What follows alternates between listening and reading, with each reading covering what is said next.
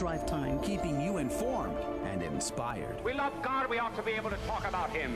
Getting you started on your day. With the latest in breaking news and information. From the Vatican to the White House and everything in between. It's serious, it's fun, it's your Catholic Drive Time. Now, here's your host, Joe McClain.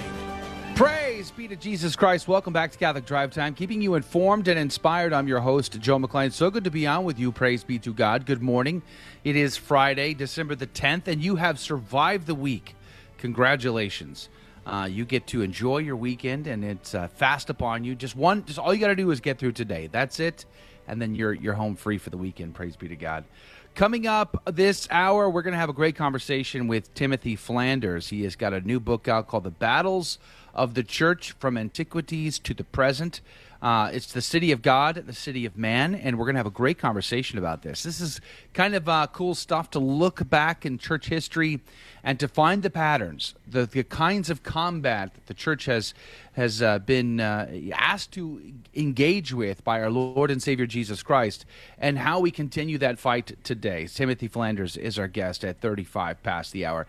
There are, as I say, several stories in the news that are of concern to me, and I'm sure to you, to include Mexican cardinals and bishops convicted for denouncing pro-abortion socialist government. I don't know if you were aware of this story, but I'm guessing most people aren't.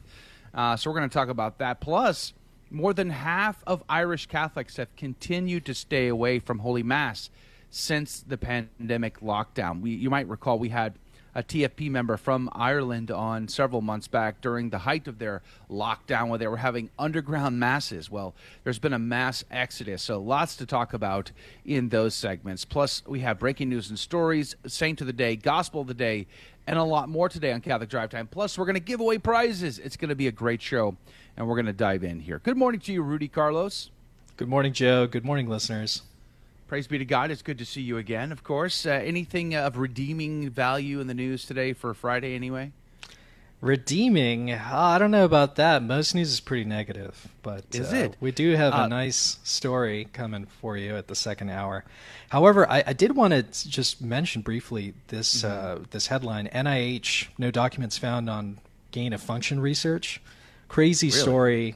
I recommend checking out, I believe it's on The Blaze, with Glenn Beck. He did a 2-hour special on the coronavirus. It's just amazing. He explains what gain-of-function research is. Highly suggest that, for sure. That's amazing. Yeah. Smollett got convicted for faking a hate crime. Josh Duggar got convicted for child abuse or child sexual abuse images on his work computer. Yeah. So a lot of crazy stories in the news. And you know what's interesting about Fridays? If you watch the news around like 4 o'clock on a Friday, something usually big breaks. That's what they sneak them in on Friday afternoons because nobody's paying attention. But hopefully we'll have the most latest information for you here on today's program. And speaking of the latest information, Adrian Fonseca's here on the ones and twos. Good morning to you, Adrian. Howdy, howdy. You know, despite the fact that there are cicadas buzzing in my ear, it is still good to be here. Praise be to God. In spite of the cicadas on my computer. Despite that are here not to because annoy of it. You. Definitely not because of it. But despite it, it is still good to be here. Praise be to God. What an opportunity you have to suffer. Amen, And brother. I'm so grateful that I was able to participate in that. Every day, my friend. I understand we have a CDT insider in the studio. We do. Chris Chance is in the studio today. He's coming in. He came in bright and early, 5:30 in the morning. Praise be to God. Praise be to God. Well, good morning to you, Christopher Chance. Is he on a microphone? He is. Good morning, CDT team. Well, good morning, Christopher. What brings you into the studio today? I wanted to get out of the house and do something. So praise God. I'm here. Well, we are glad you are here. Thank you for coming in and hanging out with us, and thanks for listening to Catholic Drive Time every day. We're very, very grateful. Sorry I wasn't in the studio. I am going to be taking off after the show today and taking my son, and we're going to go camping and fishing and hunting and that kind of thing. So we're going to be heading out later this morning. Praise be to Jesus. But we are going to dive into our program. We have a great show lined up. We're very excited, especially to give away the prizes in the second hour. That's always fun to do that, to give out prizes, thanks to our incredible sponsors, which, by the way, I sent you their link and their little extra goodness for Catholic Drive Time listeners in the CDT Insider email list. So if you're not on that list, I suggest you sign up today, and you will get that, plus the other content that I included in the email, in your inbox on Sunday afternoon, I think is the next time it's going to hit. So go to grnonline.com/CDT to get on our CDT Insider email list. Let's pray. Let's begin our program. In the name of the Father, the Son, and the Holy Ghost. Amen. Remember, O most gracious Virgin Mary, that never was it known that anyone who fled to thy protection, implored thy help, or sought thine intercession was left unaided. Inspired by this confidence, I fly unto thee, O Virgin of Virgins, my mother. To thee do I come, before thee I stand, sinful and sorrowful. O Mother of the Word incarnate, despise not my petitions, but in thy mercy hear and answer me. Amen. In the name of the Father, the Son, and the Holy Ghost. It's with Rudy Carlos. Good morning, friends. Thanks for tuning into Catholic Drive Time. Let's jump right into your headlines for this morning. Epoch Times reports NIH. No documents available on removal of gain-of-function definition from website. No documents exist explaining why officials decided to remove the definition of gain-of-function research from the NIH website. The agency told Epoch Times the NIH site used to include a 231-word definition of the research, but it was removed around the same time the agency disclosed that research it funded in China met the definition. The alteration took place sometime between October 19th and the 21st. The documents released to lawmakers in October showed that the NIH funded via the EcoHealth Alliance research in China that included enhancing the pathogenicity of a modified bat coronavirus. Dr. Francis Collin, the head of the NIH, had said in a statement in May that his agency had never approved any grant that would have supported gain-of-function research on coronaviruses that would have increased their transmissibility or lethality for humans. Daily Wire reports Michigan's Oxford High School shooting survivors sue for $100 million. And The Blaze reports federal court denies Trump demand to block release of his White House records to the January 6th committee. A federal court issued a legal defeat to former President Donald Trump on Thursday by rejecting his bid to block the release of the White House documents from his term to the January 6th Congressional Committee. Trump has argued that the documents fall under executive privilege protections, but the court found that there was enough evidence to link the former president to the violent rioting at the Capitol over the 2020 election. On the record before us, former President Trump has provided no basis for this court to override President Biden's judgment and the agreement and accommodations worked out between the political branches over these documents, said Judge Patricia Millay in the ruling from the U.S. Circuit Court of Appeals for the District of Columbia. She also stated that January 6 had demonstrated a sound factual predicate for the request of the documents. All three judges of the appeals court circuit were appointed by Democratic presidents, one from Biden and two from former President Barack Obama. Breitbart reports China creating humanized pigs with gene editing, then infecting them with coronavirus. And the Associated Press reports Texas abortion laws enforcement mechanism not valid. An Austin, Texas judge said Thursday that the enforcement mechanism behind the nation's strictest abortion law, which rewards lawsuits against violators by awarding judgments of $10,000, is unconstitutional in a narrow ruling that still leaves a near-total ban on abortions in place. The judge in state court has no bearing on the higher stakes case before the Supreme Court, which has shown no urgency in making a ruling. Planned Parenthood celebrated the state ruling but said abortion services still remain virtually inaccessible in Texas, praise God. And supporters of the law that was signed by Republican Governor Greg Abbott said it is unlikely to have any practical impact or even dissuade lawsuits against abortion clinics. When abortion providers asked the court to keep the law from taking effect, the justices refused by a 5-4 vote, with Chief Justice John Roberts joining his three liberal colleagues in dissent. Texans have a right to access abortion free from the vigilante lawsuits that are meant to harass providers and abortion fund allies, Planned Parenthood providers said in a statement. This ruling is a much-needed step, but abortion rights are still not secure. Praise God for that. And those are your headline news for this morning. God love you. The saint of the day is Saint Eulalia of Merida. She was born in the 3rd century, and she was born in Spain. Eulalia was a devout Christian virgin at the age of 12 to about 14, whose mother sequestered her in the countryside in AD 304 because all citizens were required to make a vow of faith in the Roman gods. Eulalia ran away to the law court of the governor Dacian at Emercia. She professed herself as a Christian and insulted the pagan gods and Emperor Maximin, and challenged the authorities to martyr her. The judges attempted to flatter and bribe her, but they failed, and she said, Isis, Apollo, Venus, Nickel est, Maximinus, et ipse Nickel, ele Nickel, qui facta manu hic manum qui facta colit, which is, Isis, Apollo, and Venus are nothing. Maximin himself is nothing. They are nothing because they were made by hands. He, because he reveres the works of hands. Eulalia, as a 12-year-old girl, tried to remonstrate with Judge Dacian of Merida for forcing Christians to worship false gods in accord with the Edict of Diocletian. Even though Dacian was at first amused and tried to flatter her, Eulalia would not deny Christ. Finally, Dacian ordered that her body be torn by iron hooks. Fire was applied to her wounds to increase her sufferings, and in the process, her hair caught fire. She was asphyxiated by the smokes and the flames. As she expired, a dove flew out of her mouth. This frightened away the soldiers and allowed a miraculous snow to cover her nakedness, its whiteness indicating her sainthood. She gained the crown of martyrdom around the year 304. Saint Eulalia of Merida, pray for us. Praise be to God in all things. The gospel today comes to us from Matthew chapter 11, verses 16 through 19. Jesus said to the crowds, "To what shall I compare this generation? It is like children who sit in marketplaces and call to one another. We played the flute for you, but you did not dance. We sang a dirge, but you did not mourn. For John came neither eating nor drinking, and they said, 'He is possessed by a demon.' The Son of Man came eating and drinking, and they said, 'Look, he is a glutton and a drunkard, a friend of tax collectors and sinners.' But wisdom is vindicated by her works."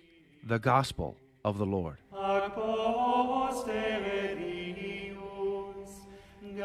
Praise to you, Lord Jesus Christ. St. Jerome would say, "If fasting then pleases you, why were you not satisfied with John? If fullness, why not with the Son of Man? Yet one of these ye said had a demon, and the other ye called a gluttonous man and a drunkard." See, it doesn't matter what the options are, they reject both. Hilary would say the whole of this speech is a reproach of unbelief and arises out of the foregoing complaint that the stiff-necked people had not learned by two different modes of teaching. You might recall yesterday's gospel, we talked about St. John the Baptist being the greatest of the Old Testament prophets. And here we are, Jesus is criticizing them because they want their cake and eat it too. They want to be able to get out of accepting our Lord as the Messiah. And no matter how they are approached, they're stiff-necked and they reject. And Hilary goes on to say, "By the children are meant the prophets, who preached as children in singleness of meaning, and in the midst of the synagogue that is in the marketplace, reprove them, that when they played to those to whom they had devoted the service of their body, they had not obeyed their words, as the movement of the dancers are regulated by the measures of the music. For the prophets invited them to make confession by song to God, as it is contained in the Song of Moses, of Isaiah, and of David." St. Chrysostom would say, he says, therefore, Jesus came as much as to say, I and John came opposite ways to do the same thing, as two hunters chasing the same animal from opposite sides, so that it might fall into the hands of one of them. But all mankind admire fasting and severity of life. For this reason it was ordained from his infancy that John should be so brought up that the things that he should say should receive credit. the Lord also walked in this way when he fasted 40 days, but he had other means of teaching men to have confidence in him. What an opportunity we have today to contemplate the message and the call of God. Let us not miss it. Let us not be stiff-necked. We'll be right back. What's concerning us is coming up next. Howdy, this is Adrian Fonseca, producer of the Catholic Drive Time Show. Heard Monday through Friday, 6 a.m. Central and 7 a.m. Eastern, right here on the Guadalupe Radio Network. And I'm proud to tell you that Real Estate for Life is an underwriter of Catholic Drive Time. Real Estate for Life connects home buyers and sellers to real estate agents while supporting pro-life organizations, offering their clients a faith-based experience. They are online at realestateforlife.org. That's realestateforlife.org. God love you. Many Protestants believe Christians can be absolutely sure they're going to heaven because John tells us in 1 John 5:13, I write this that you may know you have eternal life. But is this true? The answer is no, and here are some reasons why. First, John writes in the next verse, and this is the confidence which we have in him. For John, the knowledge we have of our salvation is not a certainty without doubt, but a confident assurance. And that's the Catholic belief. Second, we know this is what John means because in verse 15, he draws a parallel between our knowledge of salvation and our knowledge that God grants our requests. Do we have absolute certitude that God will grant our requests? No, but we are confident he will answer. So, Catholics need not worry. John is not teaching Protestant doctrine here. I'm Carlo Broussard with the ready reason for Catholic Answers, Catholic.com.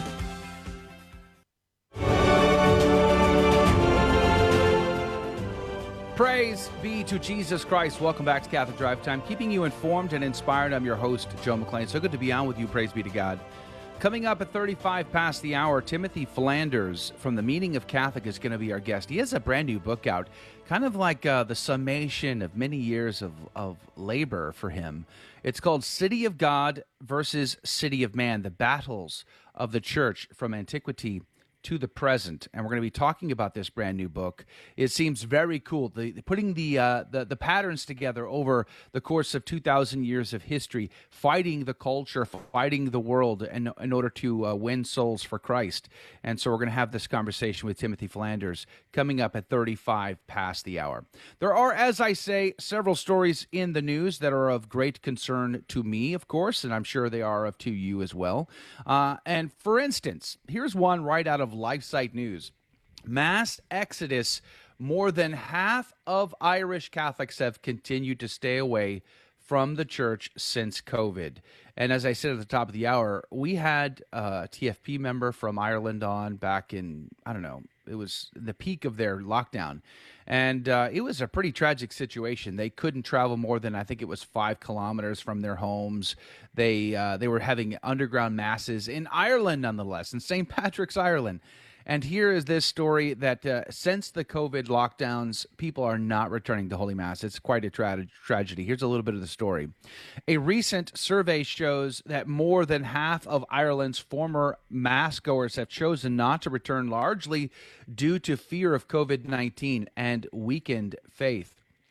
In November 2021, research survey of Irish Catholics found that more than 53% of those who identified as Mass-goers before COVID-19 have not been going to Mass since. Of those who have chosen not to go back to Mass, 61% said they are staying away because of fear of COVID-19. This was the case for 55% of those ages 35 through 44. 48% of those 45 through 54, and 68% of those over 55. Quote, a further 13% said they had underlying health issues that prevent them from going to Mass at this time, unquote, the Irish Catholic reported.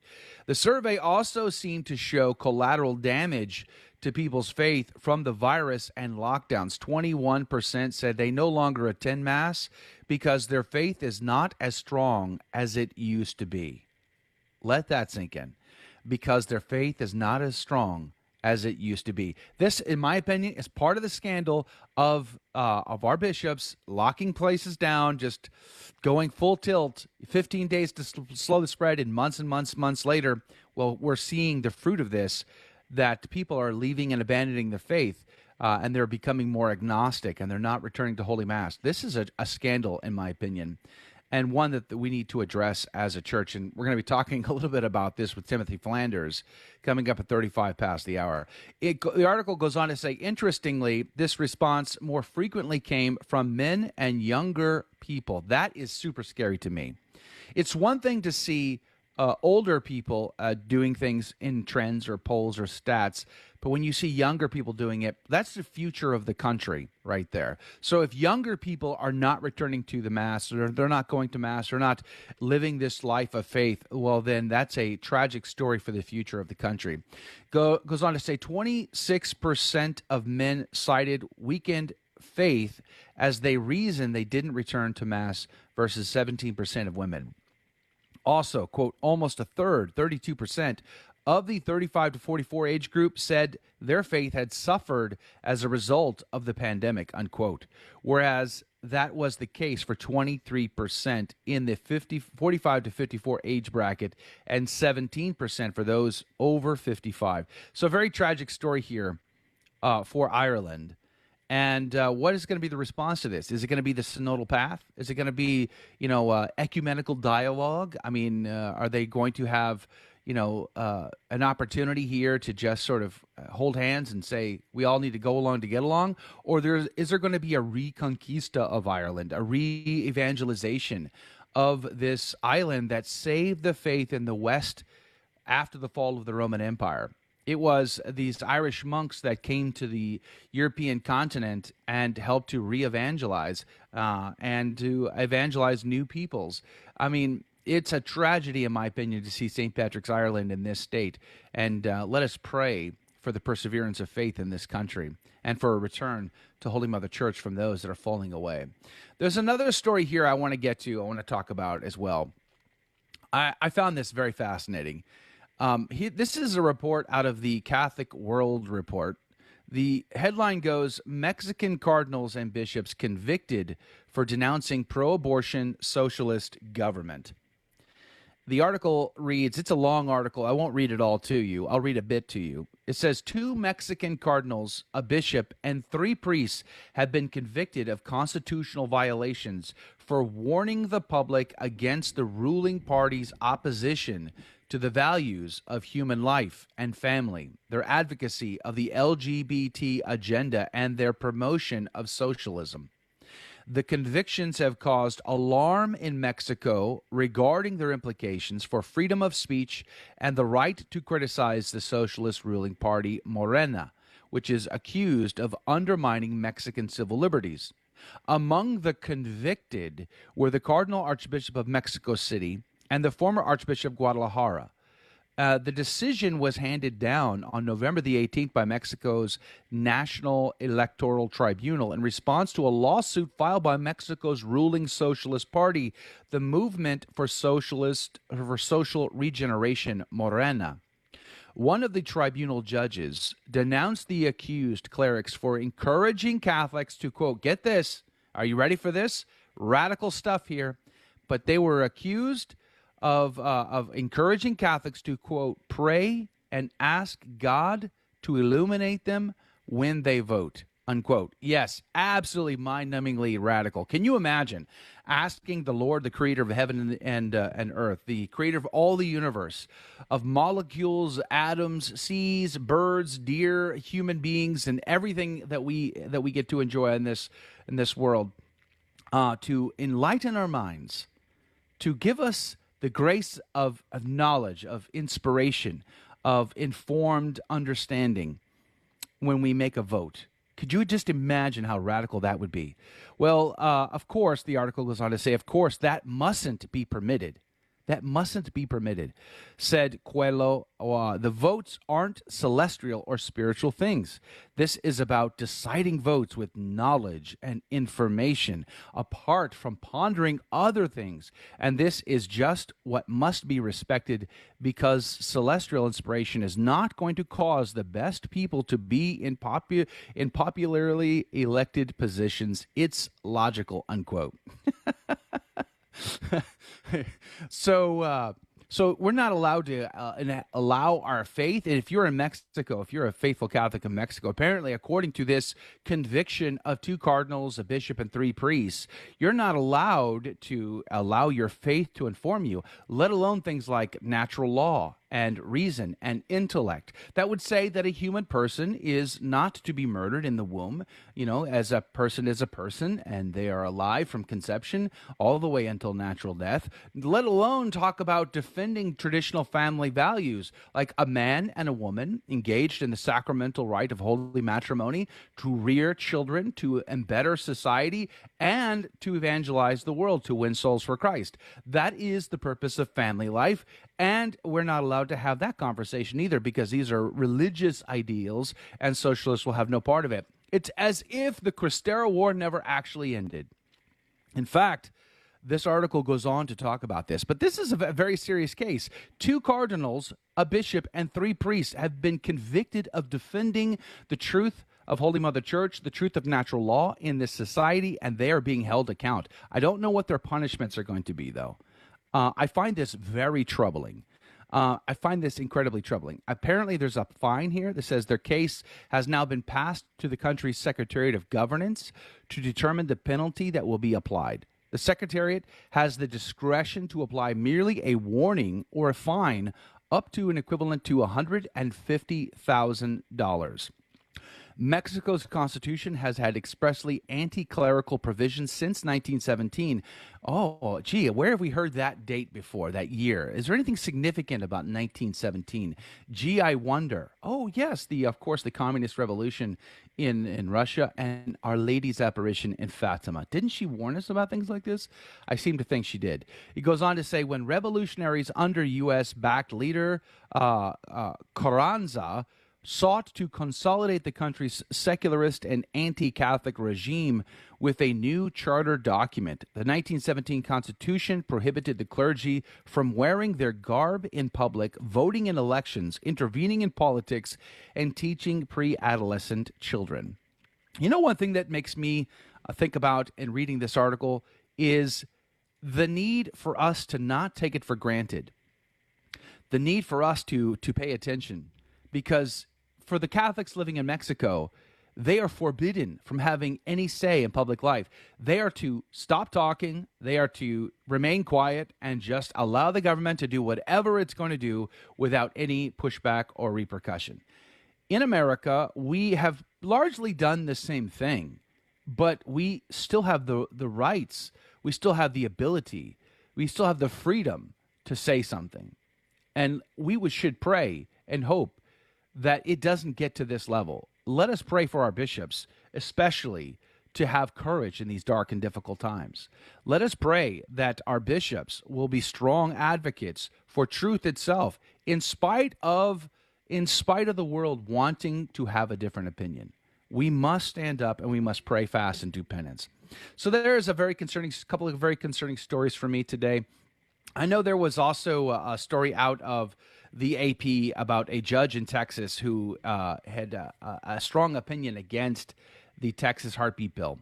It says a Texas judge, and I'll just read one quick thing about this for you. This is out of the AP. A Texas judge said Thursday the enforcement mechanism behind the nation's strictest abortion law, which rewards lawsuits against violations by awarding judgments of $10,000, is unconstitutional in a narrow ruling that still leaves a near total ban on abortions in place. Can you believe it? After all the pushback, after all these now months, I did not think this would last a day. It has gone now months, and it's still in place, and babies are still being saved in the state of Texas. And we're actually talking about the overturn of Roe v. Wade. Is your mind not blown that this could actually happen? That we could, as states, decide whether or not we want to allow the atrocity of abortion in our states. Could you imagine if the marriage laws ended up in the same situation, that the states would once again have the rights and the ability to defend traditional marriage? Boy, I pray for that day. That would be amazing. I pray that this path leads to that path, that we can take back our culture and our society. And it requires us not only to take back this issue over abortion, but we have to take back marriage as well. If you don't defend traditional marriage, you are destroying the very fabric of society. Whether you believe in Catholic Christianity or not is neither here nor there. It is the fabric of society. And those are your What's Concerning Us stories for today. We're going to go to a break. We're going to come back. We're going to have new breaking stories with Rudy Carlos, and Timothy Flanders is going to be on to talk about his book, City of God versus the City of Man. All that's coming up next. Don't go anywhere. Catholic Drive Time. Be right back. This is a Messy Family Minute with Mike and Alicia Hernan. For some couples, praying together is very natural, but for others, prayer may feel awkward or forced. The truth is, there is real power in spouses praying together. So how can couples pray together more? You can begin by blessing each other and your children in the morning, or engage in communal prayer together like the Rosary or the Mass. You can also ask your spouse, how can you pray for them? Intercede for them and their needs throughout your day as you are driving or cleaning. When parents need guidance in making decisions for the family, this is when the two of you should come before the Lord in faith and ask for help. And when you fall or make poor choices, you should also repent together and ask the Lord for His forgiveness and mercy. Growing in your prayer life is an essential way to develop and deepen your relationship, but also a way for you to support your spouse and love them more profoundly. A threefold cord is not easily broken. To hear more, visit us at messyfamilyminute.org. Howdy, this is Adrian Fonseca, producer of the Catholic Drive Time Show. Heard Monday through Friday, 6 a.m. Central and 7 a.m. Eastern, right here on the Guadalupe Radio Network. And I'm proud to tell you that Real Estate for Life is an underwriter of Catholic Drive Time. Real Estate for Life connects home buyers and sellers to real estate agents while supporting pro-life organizations, offering their clients a faith-based experience. They are online at realestateforlife.org. That's realestateforlife.org. God love you. Welcome back to Catholic Drive Time, keeping you informed and inspired. I'm Rudy Carlos, and here's your headline news. Breitbart reports over 900 fines handed out on first day of Italian Super Green Pass and restrictions on public transport. Monday saw the introduction of the Super Green Pass, which requires recovery of the Chinese virus or full vaccination to enter venues like restaurants. Monday also saw tighter restrictions for accessing public transport, with travelers needing the Green Pass rolled out earlier this year, which indicates proof of vaccination, recovery, or a negative test. Across Italy, local police carried out a total of 120,000 investigations regarding the new coronavirus vaccine passport system, imposing penalties on 937 people trying to access public transport without a Green Pass, with 175 business owners sanctioned in relation to the Super Green Pass. Italian newspaper Il Giornale reports that many people attempted to avoid the £400 fine by claiming that their phones were broken or that the certificate would not appear on their phone. Despite this, the police handed out fines anyway and barred them from travel. LifeSite reports Austrian Catholics suggest bishops caved to government pressure to support COVID-19 shot mandates. The Hill reports Biden administration eyeing evacuation options for U.S. citizens in Ukraine if Russia invades. The Biden administration is considering how to potentially evacuate U.S. citizens from Ukraine should an invasion from Russia prompt security concerns in the country.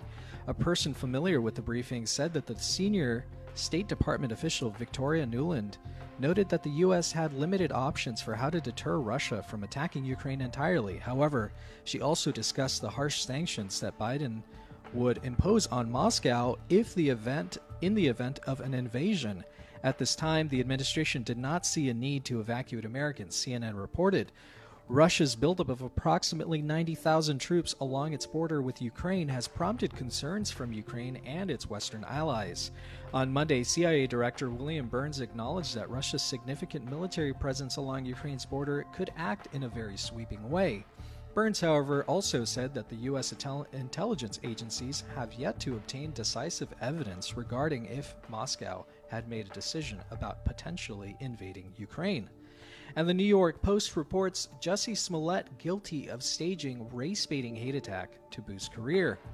Jussie Smollett was convicted Thursday of staging a hate crime nearly 3 years after he claimed two Trump-loving bigots beat him up, tied a noose around his neck, and doused him in bleach in a misbegotten bid to raise his public profile. 12 jurors in Chicago criminal court found the disgraced actor guilty of 5 of 6 counts of felony disorder conduct for filing a false police report following testimony from 13 witnesses and more than 9 hours of deliberation. And those are your headline news this morning. God love you. God in all things, thank you, Rudy, for keeping us up to date. Joining us right now via Zoom chat, once again, is Timothy Flanders. He is the man behind The Meaning of Catholic. He is the editor at 1 Peter 5. He also is the author of a brand new book called The City of God versus the City of Man, The Battles of the Church from Antiquity to the Present. Praise be to God. Good morning to you, Timothy Flanders. Good morning. Jesus is King. Great to be on Catholic Drive Time once again.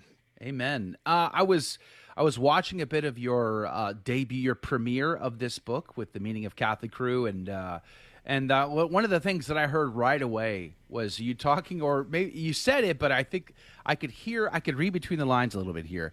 And this was the culmination of many years of blood, sweat, and tears in research and effort and your own personal journey to make a decision following truth itself. Where does God want me to be? And I think as a convert, that speaks to my journey, and I'm sure to the journeys of many converts in the church. Tell us about the backstory on your book. Yeah, I mean, I was grew up a Protestant, and I especially, I mean, in high school, but especially in college, I began a long journey of historical, linguistic, spiritual, economic, political, etc. research into the truth of the faith, really. What is the one true church? How do we unify the church? What is wrong with the church? What's wrong with the world? Big questions about life, of course, and ultimately it led me to Roman Catholicism.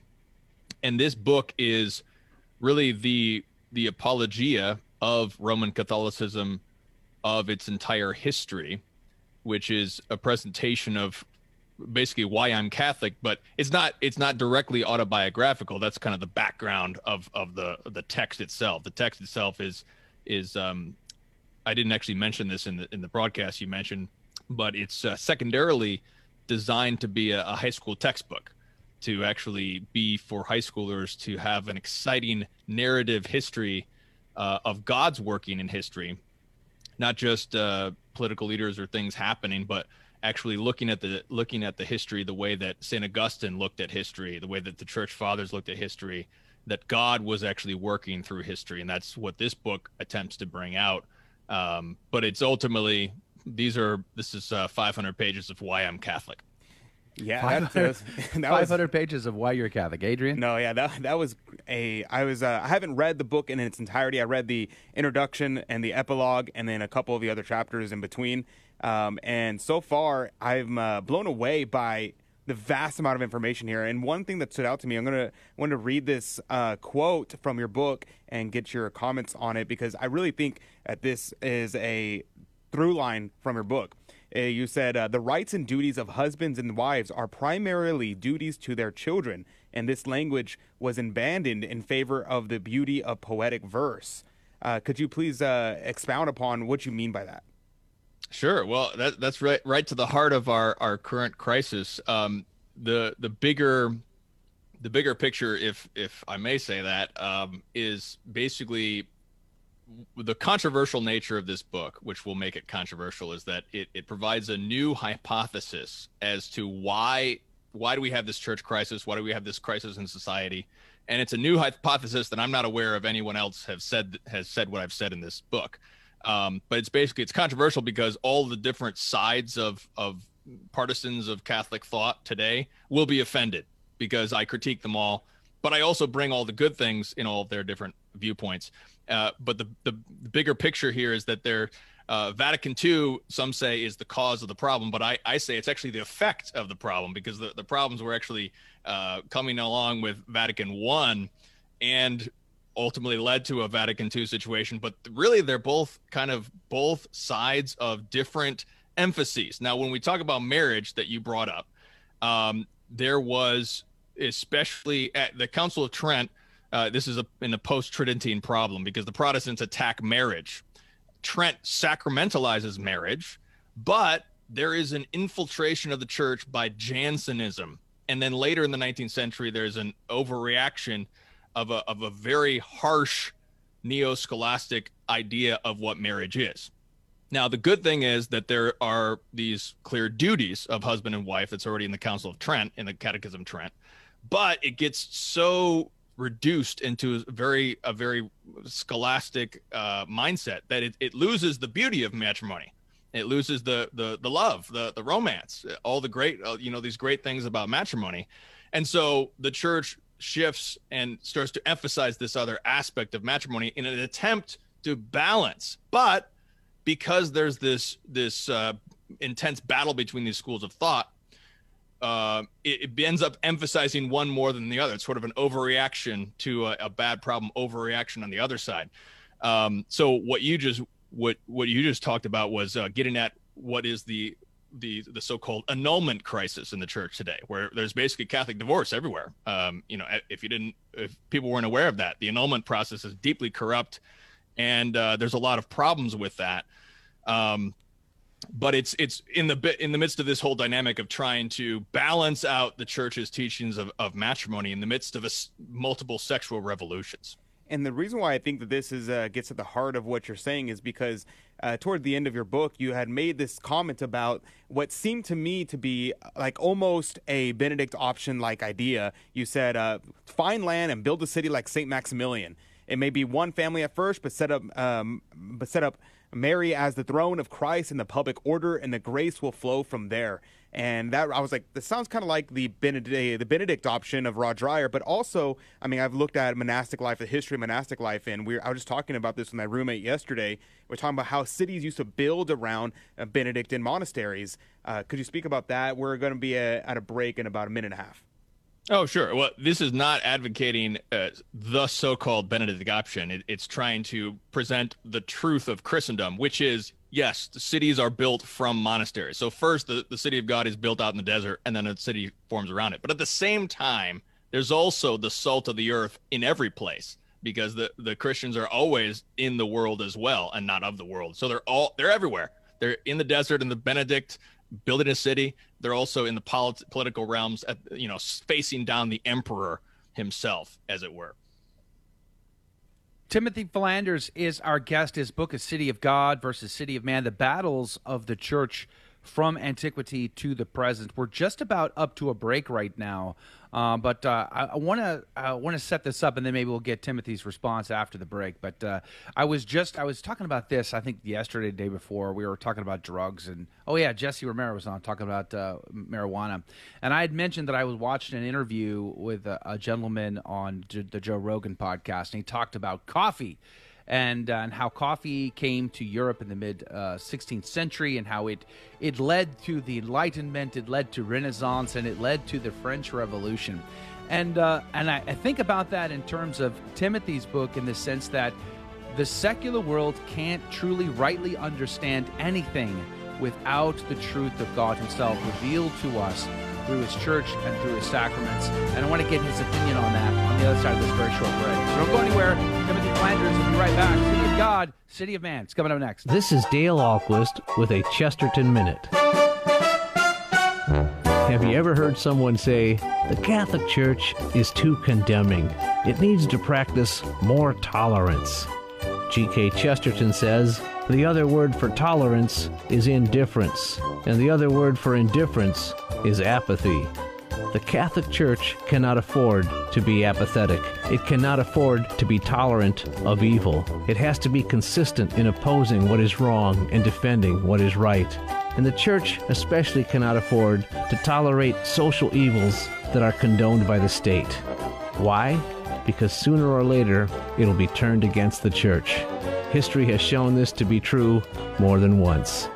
Chesterton says there have been times in history when the Church has been wedded to the world, but it has always been widowed by the world. Want more than a minute? Chesterton.org. GloryandShine.com, a generous underwriter of Catholic Drive Time.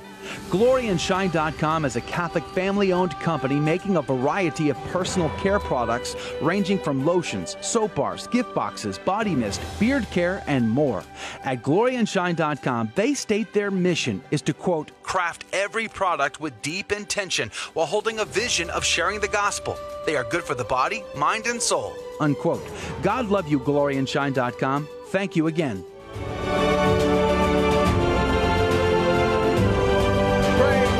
Jesus Christ, welcome back to Catholic Drive Time, keeping you informed and inspired. I'm your host, Joe McClain. So good to be on with you, praise be to God. Timothy Flanders is our guest. He is the host of Meaning of Catholic. He's the editor of 1 Peter 5. He's also the author of City of God versus City of Man, The Battles of the Church from Antiquity to the Present, which you can find linked up at themeaningofcatholic.com. Good morning to you, and welcome back to the show, Timothy Flanders. Yeah, thanks, Joe. meaningofcatholic.com/City of God. We just before the break, I was mentioning this interview, and I don't want to give out the gentleman's name. I don't endorse his work. I only bring him up to make an example of when I see people talk about history or philosophy from a purely secular standpoint, they're always missing, even intelligent and well-educated and well-spoken individuals, they're always still missing a major element. And I got a great laugh out of thinking that that coffee caused the French Revolution. But I think about your work and the way you've talked about your work. Admittedly, I've not read it yet, but in that the battles the church has fought, that we've been fighting them for 2,000 years now. And we lost Joe's sound at the moment, but if we can get him back, we'll have him finish his thought right there in a second. But no, this was one of the things I think that Joe is getting at is the idea of revolution in the church today and how exactly we see this play out and throughout history. I mean, I'm thinking of like the primary book I know on the French Revolution is the book that is the Revolution and Counter-Revolution by Professor Plinio Correa de Oliveira, and how he would reacts and brings those kind of things, those ideas into the world today, and how he traces that lineage of revolution throughout history. And Timothy Flanders, how does your book talk about this same issue? Yeah, it's my book is attempting to, like I said, it's attempting to give the common lay faithful a 1-volume history of the church, which vindicates the church and the church's 2,000-year history. And I would even I trace it all the way back to the beginning of Adam and Eve. So we talk about that as well. So it's vindicating the church on every level. So it's vindicating the church's dealings with the family. We talk, it's a social history. It talks about the whole, the family, the economy, the politics, and how the gospel saves souls and societies. It does both souls and societies, and how it vindicated the dignity of woman, transformed the family, it freed the slaves, it overcame every social ill that the revolutions say that they're trying to overcome. If they really care about man, if they really care about the poor, they should be promoting Catholicism, because it is the one thing that saves souls and societies. Joe, are you there? Yes. Are you able to hear me now? I can hear you now. We're talking to Timothy Flanders, City of God versus City of Man. I want to go back to talking about some of these similar parallels that we've been seeing throughout time. I mean, the early centuries of the church were wrapped up in trying to figure out not only dealing with persecution. I mean, there's that. I mean, who can get together and debate the, divinity and humanity of Christ when we're, being martyred for the faith all the time? But once they were able to do that, there was a tremendous amount of energy put into, what is the nuanced approach to Christ's dualistic nature? What is the Trinity and all of these ideas? But are we seeing these reoccurring parallels between the early church and today? Yes. So one of the things that I bring out in the book in an attempt to address the current crisis in the church, what I would call 200 years old plus, I did it back to 1773, the modern crisis we face today. If we see this in the context of the whole history of the church, we can actually see, I believe, something very clear, and that is that there are these 4 different periods of Greco-Roman renewals, what I call it. So where these different schools of thought are rivaling each other. And it's a contest of, not a bitter contest as the world thinks of it, but it's a contest among Christians, which is where it's a contest for humility and a contest for truth. It's a conflict in order to glorify God to the utmost that we can. And so these different periods of the church have led to these different greater renewals in philosophy, in theology, but also even in society, in the economic development, political development, all sorts of things. The church is the driving force transforming the whole world from the soul to the society.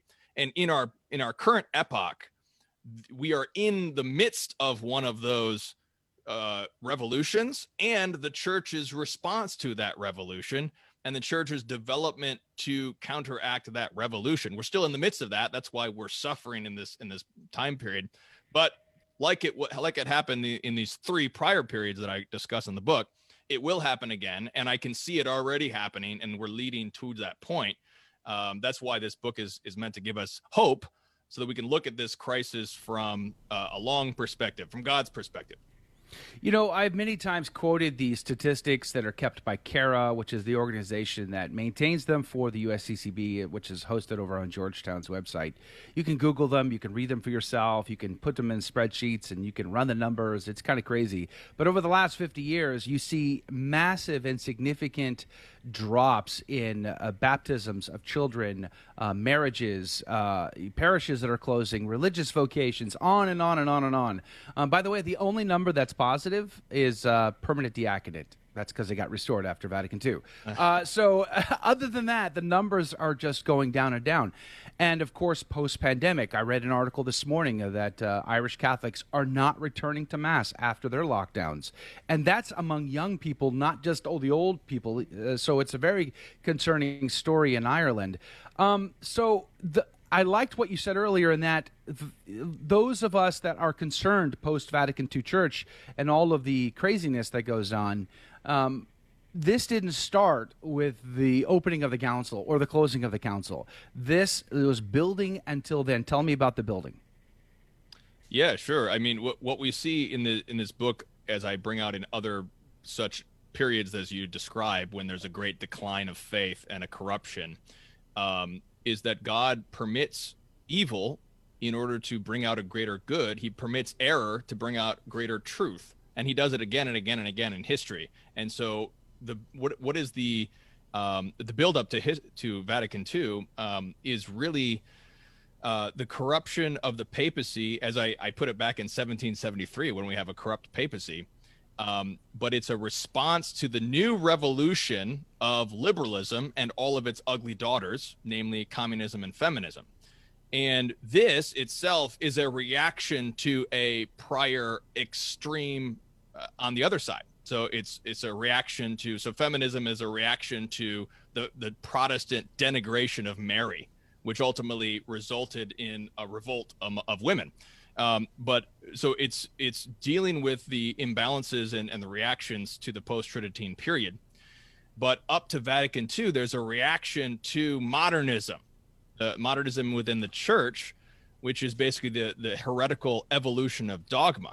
But as a result of that fight against modernism, there's actually imposed upon a church too strict of a neo-Thomism, which is ultimately is actually an innovation in the church. There's never been Thomism as it was after Vatican I in the church up until that point. There's never been that strict of a restriction on the schools of thought within Christendom.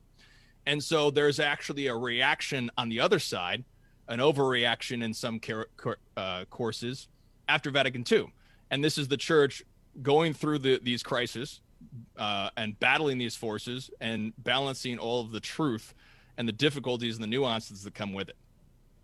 Mr. Flanders, sometimes, when we think about the church in our modern time, we think of it as kind of like a train wreck, right?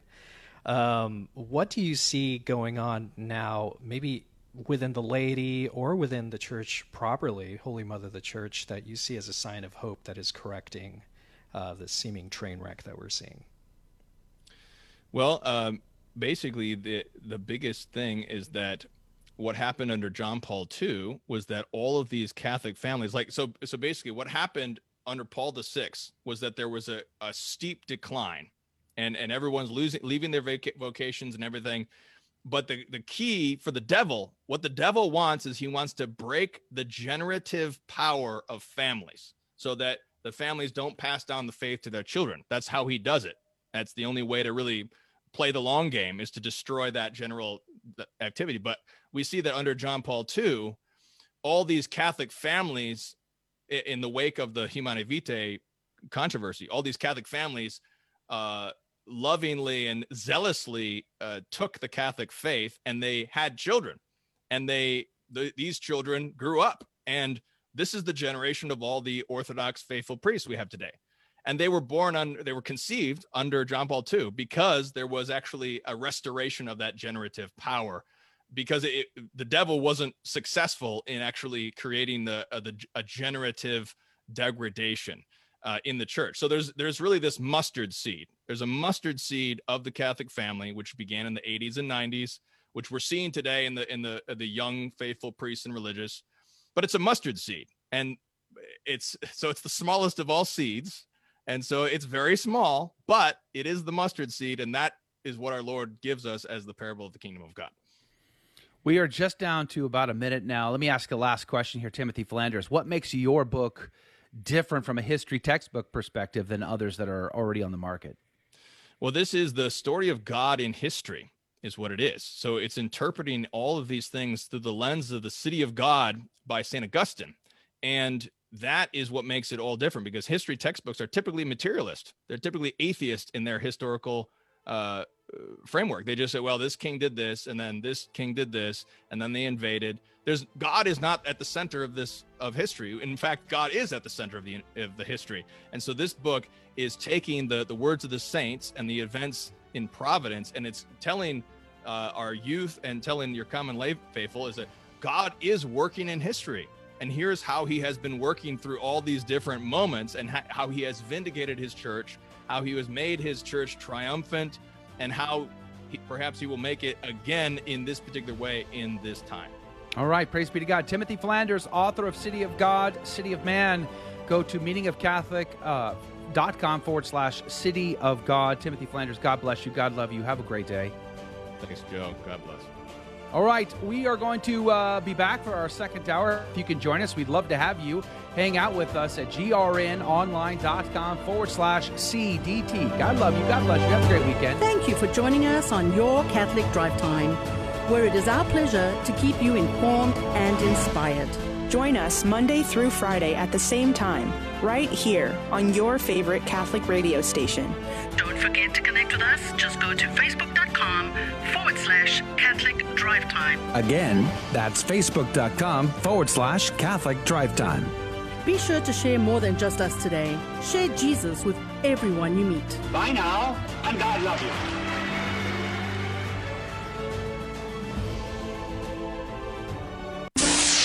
A friend of mine said that his church takes the Bible literally, but that the Catholic Church doesn't. Is that true? Catholics actually interpret the Bible in a literal sense, while many fundamentalists, evangelicals, and others interpret the Bible in a literalist sense. The literal meaning of a passage of Scripture is the meaning the author of that passage of Scripture intended to convey. The literalist interpretation of a passage of Scripture is, that's what it says, that's what it means. Here's an example to illustrate the difference. If you were to read a passage in a book that said it was raining cats and dogs outside, how would you interpret that? As Americans in the 21st century, we know that the author was intending to convey the idea that it was raining pretty doggone hard outside. That would be the literal or Catholic interpretation. The literalist interpretation would be that were you to walk outside, you would actually see cats and dogs falling from the sky like rain. No taking into account the popularly accepted meaning of this phrase. No taking into account what the author was intending to convey. The words say it was raining cats and dogs, so by golly, it was raining cats and dogs. That is the literalist or fundamentalist way of interpretation.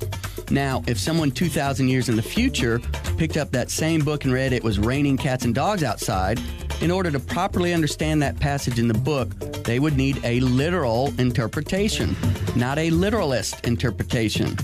Now, think about that in the context of interpreting the Bible 2,000 to 3,000 years after it was written.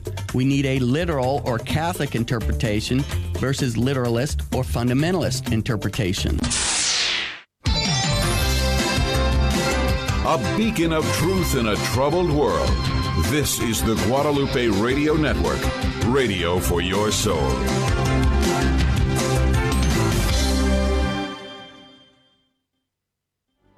Howdy, this is Adrian Fonseca, producer of the Catholic Drive Time Show.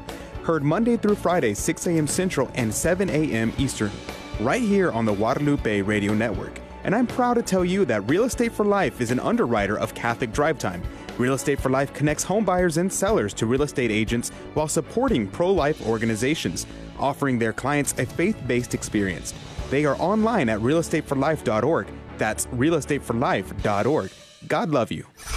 Welcome to your Catholic Drive Time, keeping you informed and inspired. We love God. We ought to be able to talk about Him. Getting you started on your day. With the latest in breaking news and information from the Vatican to the White House and everything in between. It's serious, it's fun, it's your Catholic Drive Time. Now, here's your host, Joe McClain. Praise be to Jesus Christ. Welcome back to Catholic Drive Time, keeping you informed and inspired. I'm your host, Joe McClain. So good to be on with you. Praise be to God. Good morning.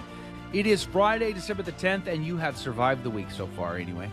God is so very good. You only have just a few hours, and then you get to enjoy your weekend. And hopefully and prayerfully, it'll be a good one. But here's the really good news. You don't have to put up Christmas decorations or listen to Christmas music for at least another couple of weeks. I mean, praise be to God. You're like getting down to it, but you still got time to enjoy Advent. So make Advent great again, I say. Speaking of which, Adrian Fonseca is here on the ones and twos. Good morning to you, Adrian. Howdy, howdy. Poor Adrian. He is spinning extra plates today because I'm not in the studio. I'm at home today. Rudy's obviously in his studio in California, and Adrian is spinning about 12.5 plates. How's it going over there? Well, I don't even know if we're online anymore. I think our OBS just crashed. Well, praise be to God. We're still on the radio. We so are that's still good. on the radio, so praise be to God. So that's working for us. So that's how Adrian's day is going. Rudy, good morning to you. Good morning, Joe. Praise be. You look more relaxed and calm than Rudy does for some reason. Oh, than Adrian. Yeah, Rudy or than Adrian. more than What did Rudy. I I'm say, a Rudy? professional plate spinner, you know. Is that what it is? Yeah. That's such a Well, funny praise visual. be to God. Now we're down to it. Are you guys? You're moving. Are you decorating too? I mean, how are you going to manage Christmas? No way. We're not. No decorating. decorations for Are you. you kidding me? That's more to pack. This is going to be like an austere Christmas for your family. How are you taking that? It's a little sad, you know, to not have our tree up or anything like that. But we had this, my wife and I, when we first started dating, got this little tiny little Christmas tree. By the way, we weren't cohabitating, just in case you're wondering. We just happened to decorate this tiny little tree. We're always judging you. Do you know that, right? So we pulled that out. It's got the little lights on it. So that's what we have out. But it's not Christmas yet. Obviously, it's Advent. So we're waiting. Make Advent great patiently again. waiting. Do you sing Advent hymns? I'm just curious. No, but we should. That's a great thing we could do as a family for sure. That's right. Sing Advent hymns. Oh, I only know one. O come, Emmanuel. What else is there? I don't even What a know. Maybe banger. people can comment and let us know other great Advent hymns, because all I can think of is Christmas ones at the moment. We just wrapped up a great conversation with Timothy Flanders about his brand new book, The City of God versus City of Man. Very fascinating. It's a history textbook. It's also his own story and his own journey of coming into the Catholic Church.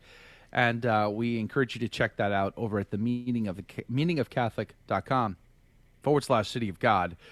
Adrian is working feverishly to try to get us back online on our stream, so we won't bug him too much right now. But we are going to have a great hour this hour. Of course, we have breaking news and stories. Well, it's the good news hour, so we're going to have a good news story, right, Rudy? Yes, sir. Got some All right, good so that's news for coming you. up.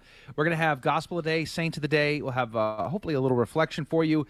And then we play Fear and Trembling. And it's going to be a good time. We have 3 more opportunities to get you into the Coffee Cup of Divine Providence to win this week's prize.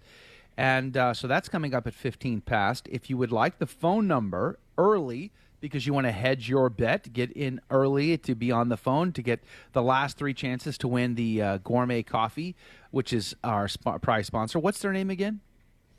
Verso Alto Coffee Roasters. And there's a link there, right, to Forsati, I think, if I'm not mistaken. Yeah, so if you want to check out their... I'm sorry, for what? To Forsati, a Blessed Forsati. I think there is a link of with their name to Blessed Forsati, if I'm not mistaken. Go to their website, check it out for yourself. I think there's an actual little bit of a history there. If you go to VersolAltoCoffeeRoasters.com, that's Versol, VersolAlto CoffeeRoasters.com, VersolAltoCoffeeRoasters.com. More on that, the game show, coming up at 15 past. Let's pray. Let's dive in, and we're going to have a great half hour. And, of course, in the second half, we do the after show where we get to conversate with you, and you get to drive that conversation, provided Adrian gets everything fixed and up and running. And we'll do that by on YouTube, Facebook, Twitter, or our website, grnonline.com. We should be good now. CDT. All right, let's pray. In the name of the Father, the Son, and the Holy Ghost, amen. Remember, O most gracious Virgin Mary, that never was it known that anyone who fled to thy protection, implored thy help, or sought thine intercession was left unaided. Inspired by this confidence, I fly unto thee, O Virgin of Virgins, my mother. To thee do I come, before thee I stand, sinful and sorrowful. O Mother of the Word incarnate, despise not my petitions, but in thy mercy hear and answer me. Amen. And now your good news with Rudy Carlos. Welcome back to Catholic Drive Time, keeping you informed and inspired. I'm Rudy Carlos, and here's a good news story for today. Fox reports Ohio siblings donate nearly 50,000 toys to Nationwide Children's Hospital through annual toy drive. 2 Ohio siblings have donated nearly 50,000 toys over the past 6 years to one of the largest pediatric hospitals in the country through their annual toy drive. This Christmas season, Tyler and Monica Slavin are hoping to bring another 11,500 toys for the children at Nationwide Children's Hospital in Columbus, Ohio. It all started when the Slavin siblings teamed up in 2015 with one mission: to help children who are in the hospital on Christmas. 6 years ago, the siblings began utilizing their school's expansive network of students and staff to get volunteers and donations. The Ohio Virtual Academy, an online public school for K-12 students, serves more than 18,000 kids from across the state, according to Tyler Slavin. The school does a tremendous job of helping us get the word out every year and reach new people, since we are a statewide school, he said. With the help of the students and faculty, the Slavin siblings would start placing toy donation boxes in different towns across the state. They would also stop by droves of businesses that were very eager to help them out with monetary donations, as well as donating actual toys. In 2015, they were able to donate 800 toys to the hospital. 1 year later, that number more than doubled, amounting to 1,700 donations. In 2017, they donated 3,000 toys. However, in 2018 and 2019, the toy drive broke the hospital's record for the single largest donation, with 92,000 and 20,000 toys, respectively. Every year, the toys are packed in a U-Haul vehicle, and various cars are taken directly to the hospital. Once you get to the hospital property, it's just phenomenal. They're so friendly and welcoming and spirited, Tyler Slavin said. It's a true joy to be around. Not only do these toys bring holiday cheer to the children and their families, but they also take their focus off being in the hospital, he added. And that's amazing. I mean, it's hard enough being in a hospital as an adult, but can you imagine being there as a child? It's a very, very scary experience. So this is a welcome distraction for these children. And that was your good news story for today. God love you. The saint of the day is Saint Eulalia of Merida. She was born in the 3rd century in Spain. Eulalia was a devout Christian virgin aged about 12 to 14 years old. Her mother sequestered her in the countryside in AD 304 because all citizens were required to make a vow of faith in the Roman gods. Eulalia ran away to the law court of the governor Dacian at Emercia and professed herself as a Christian. She insulted the pagan gods and Emperor Maximin himself and challenged the authorities to martyr her. The judges attempted to flatter and bribe her, but she responded, Isis Apollo Venus Nicol est, Maximinus et ipse Nicol, el Nicol quid facta munu, hic manum quia facta colit, which is, Isis, Apollo, and Venus are nothing. Maximin himself is nothing. They are nothing because they were made by hands. He, because he reveres the works of hands. Eulalia, as a 12-year-old girl, tried to remonstrate with Judge Dacian of Meridia for forcing Christians to worship false gods in accordance with the edicts of Diocletian. Even when Dacian was at first amused and tried to flatter her, Eulalia would not deny Christ. Finally, Dacian ordered that her body be torn by iron hooks. Fire was applied to her wounds to increase her sufferings, and in the process her hair caught fire. She was asphyxiated by the smokes and the flames. As she expired, a dove flew out of her mouth. This frightened away the soldiers and allowed a miraculous snow to cover her nakedness, its whiteness indicating her sainthood. She gained the crown of martyrdom around the year of 304.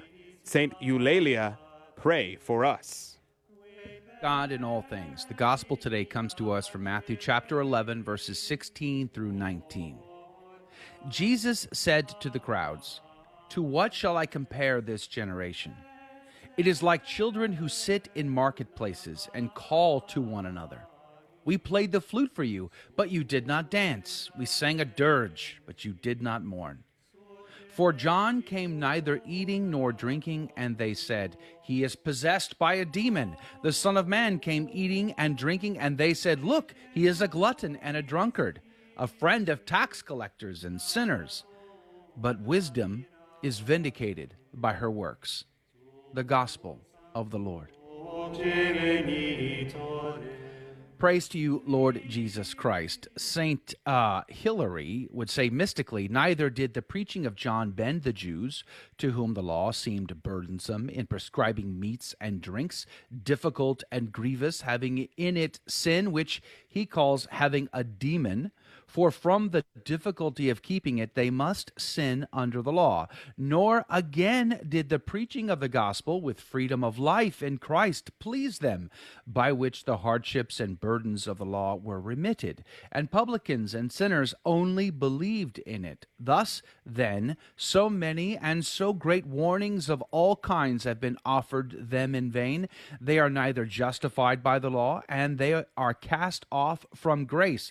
Wisdom, therefore, is justified of her children by those, that is, who seize the kingdom of heaven by the justification of faith, confessing the works of wisdom to be just, that it has transferred its gift from the rebellious to the faithful." Close quote. St. Hilary, pray for us. Adrian, what did you find?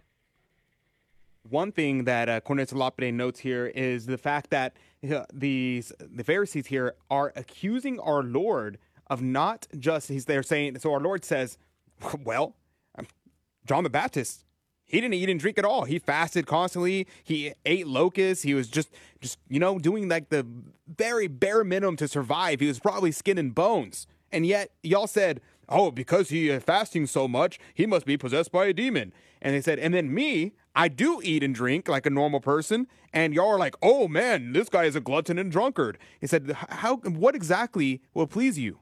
Y'all are just fabricating these ideas of what the Son of Man should be, of what a good person should be. And you're just taking the idea that someone has. And so John the Baptist and his great fasting and his great austerity, and myself, our Lord speaking, myself who am taking the pleasures of the world and using them properly, you accuse me of being a glutton and a drunkard. So you then, instead of taking an ordinate desire, our Lord here, according to Cornelius Lapide, he says, and so he taught that rich men may live religiously in their riches and still be saved. And so it is not, namely food, drink, clothing, those things are not evil in and of themselves. but, as Cornelius a Lapide says, quote, the inordinate love of using them, which is in fault, end quote.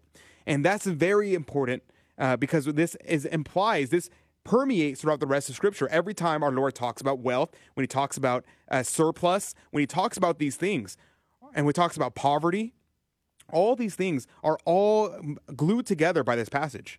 Because what is our Lord setting up as a principle here? Well, these things, it is not for them themselves that are evil, but it's the inordinate love of them.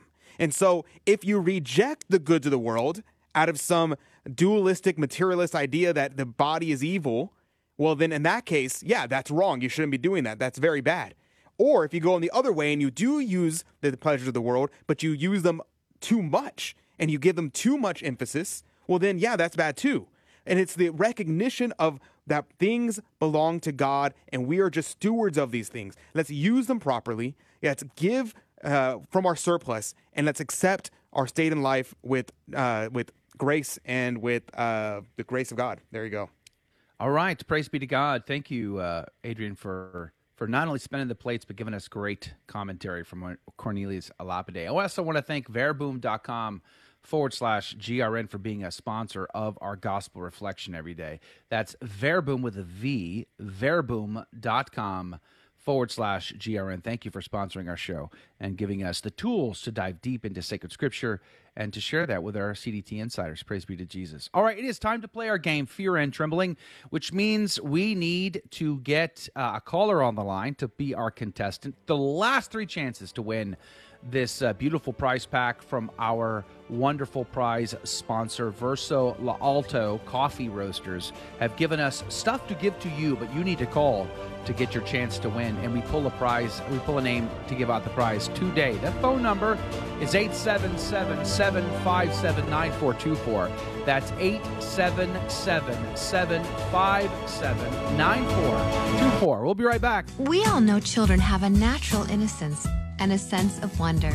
Yet our world is full of distractions that can pull families in the wrong direction. But with the help of God and a church family, your children can grow in the security of faith, hope, and love. Weekly Mass provides that critical faith foundation needed in life. So if your family hasn't been to Mass in a while, we'd like to invite you home. Discover more at CatholicsComeHome.org. Protestants like to use James 2:10-11 against the Catholic doctrine of mortal and venial sin, because James says, whoever keeps the whole law but fails in one point has become guilty of all of it. But James can't be denying the doctrine of mortal and venial sin, because in 1:15 he affirms it, saying that sin in its beginning stages doesn't bring death, venial sin, whereas it does in its more mature stages, mortal sin. The point James is making in James 2:10-11 is that we must keep all the commandments in order to avoid incurring the guilt of transgressing the law. We can't say to the Lord on Judgment Day, Lord, I only broke one commandment but kept the other 9. So James 2:10-11 is simply a misfire in trying to take down the Catholic belief of mortal and venial sin. I'm Carlo Broussard with the ready reason for Catholic Answers, Catholic.com. For 2,000 years, we've helped the poor and comforted the sick. We've educated generations of children, developed the scientific method and college system. We support marriage and human life. Guided by the Holy Spirit, we compiled the Bible. We are the Catholic Church, with over 1 billion in our family, sharing in the fullness of Christian faith in the church started by Jesus. If you've been away, visit CatholicsComeHome.org today. Welcome home. Welcome to another round of Fear and Trembling, the Catholic trivia game show that helps you work out your salvation by the seat of your pants. It's a 50-50 chance and prizes are involved. Avoid the weeping and gnashing of teeth. Call now to take your shot. 877-757-9424. And now, your host, Joe McClain. Praise be to Jesus Christ. Welcome back to Catholic Drive Time and Fear and Trembling, the Catholic Trivia Game Show, where we have a secret and hidden agenda. So please do me a favor and do not share with anybody what I'm about to tell you. All right, you got to keep this just between us. But there are a few things we like to do during the game show segment. Number one, we like to teach the faith. So we look for teachable moments in the questions where you might learn something new about the Catholic faith that you did not know before. Praise be to God. Number two, we like to have fun. And our callers tend to be they're good sports, they're a good time, they laugh with us, and we enjoy that quite a bit. And then, of course, we give out prizes, which makes this a winner for everybody involved. Praise be to God. But if you're just joining us and you're new here, let me explain. This is a Catholic trivia game show where I have 3 Catholic trivia questions, but I do not ask the caller the question. So they don't need to know the answers to these questions, and they could still win. It's possible. Praise be to God. The reason is because instead of asking the caller, I will ask Rudy, I will ask Adrian, one of which will be correct, and the other will be incorrect. And the caller will have 15 seconds on the clock to make a decision. Whom do they trust more, Rudy or Adrian? And then every right answer goes into the coffee cup of divine providence. And today, after we play our game, we will pull a name out of the cup and announce it live on the air, and that person will win prizes. It's going to be fun. Praise be to God. Speaking of which, Rudy, what could they win? Well, this week we have a generous donation from Verso La Alto Coffee Roasters. They're generously gifting us a trio of their light, medium, and full-bodied coffee roasts. Imagine pulling up a cup of amazingly freshly roasted Catholic coffee from Verso La Alto Coffee Roasters. Their philosophy is to the heights, and they adopted this motto for the roastery because it dares them to embrace the simple life and to unearth the beatific within. If you're interested in supporting this great sponsor, please check out VersoLaAltoCoffeeRoasters.com. That's VersoLALTO CoffeeRoasters.com. We also sent out some other goodies from this sponsor in this week's CDT Insider email, so you could sign up for that and get future emails in the future. All right. Praise be to God. Thank you, Rudy. All right, let's go to the phones. Vicky, good morning to you. Vicky, are you there? I'm here. Praise be to God. Good morning, Vicky. Where are you calling from? Dallas area. Dallas. Praise be to God. Where do you go to church?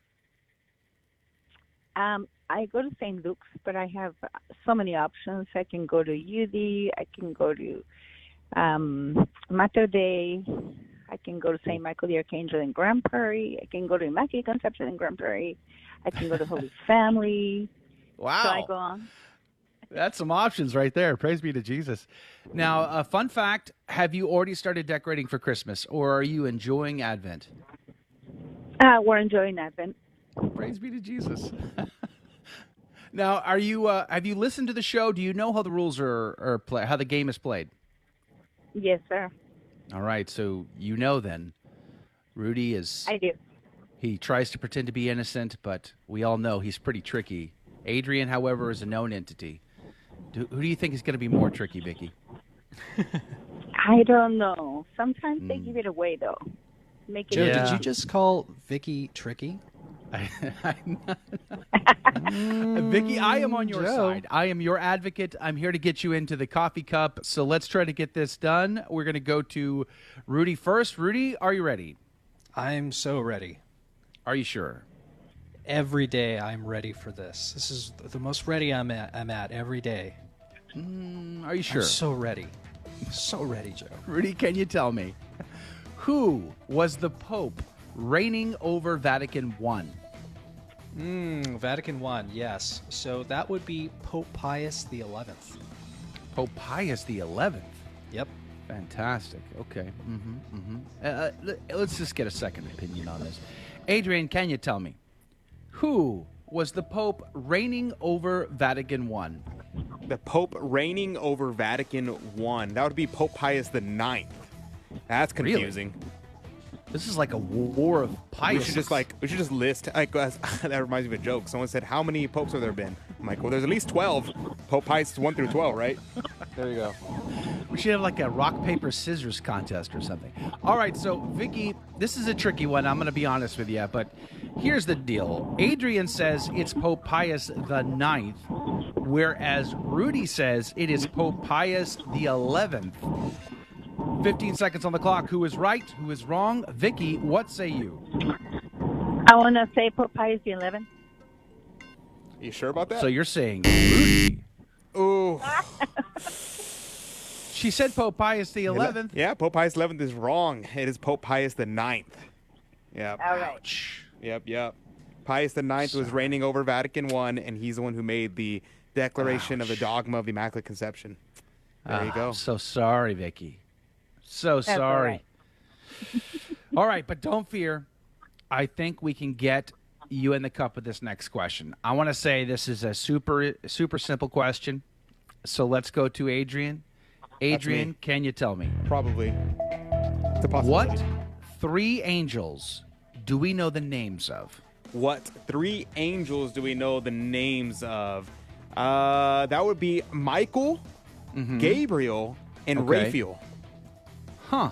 I Yep, see. yep. I watched Teenage Mutant Ninja Turtles. I recognize those names. You recognize those names. That's awkward because only Wasn't that like none of those. artists Only one of instead? those. Only one of those is actually a Ninja Turtle.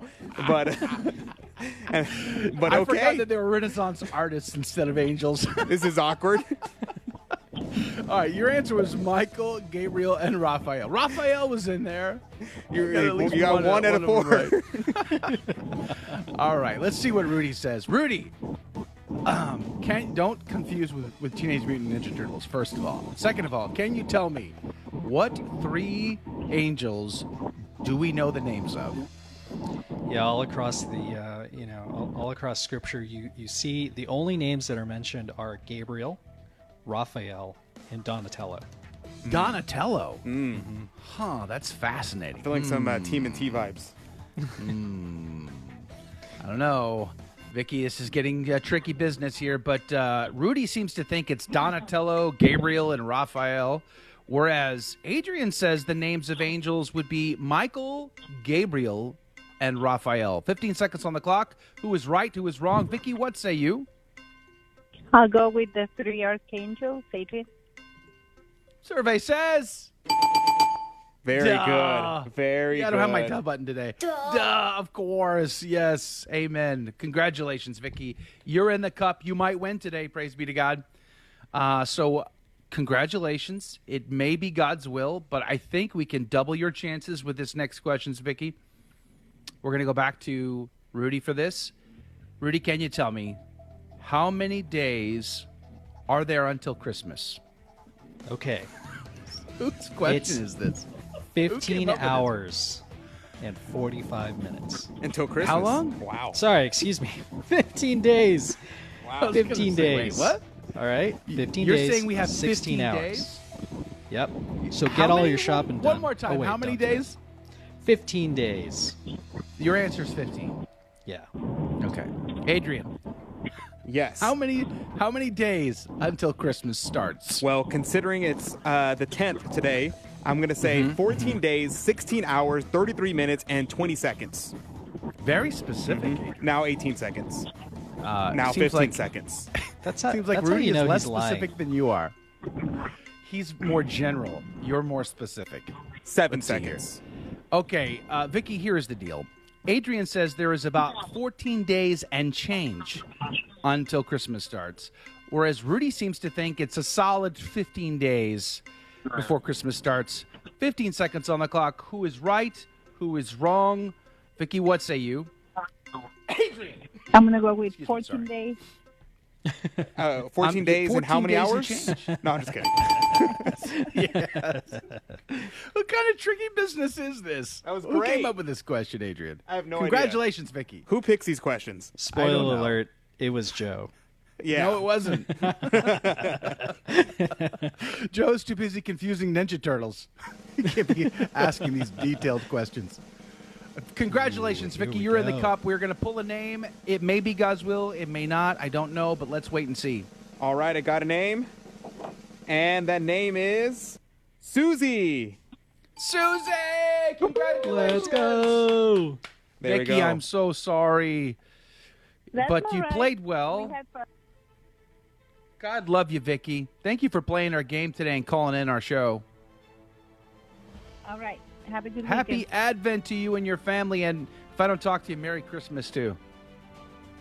Thank you. Thank you. God love you. All right, that is going to do it for the radio side of our show today. Praise be to God. Thank you all for joining us. If you can and you would like to join us on our after show, we are live streaming to YouTube, Twitter, Facebook, Odyssey, and on LinkedIn. You can always watch us live right on our website at grnonline.com/CDT, where we link to all the other streams as well. So please join us there. You get to comment. You get to drive that conversation. Whatever's on your mind, that's what we talk about. Otherwise, we're going to see you back here on Monday morning. Praise be to God for a whole nother week and around Catholic Drive Time for insightful conversation, keeping you informed and inspired. Until then, God love you. God bless you. Have a great weekend. Thank you for joining us on Your Catholic Drive Time, where it is our pleasure to keep you informed and inspired. Join us Monday through Friday at the same time, right here on your favorite Catholic radio station. Don't forget to connect with us. Just go to facebook.com/Catholic Drive Time. Again, that's facebook.com/Catholic Drive Time. Be sure to share more than just us today. Share Jesus with everyone you meet. Bye now, and God love you.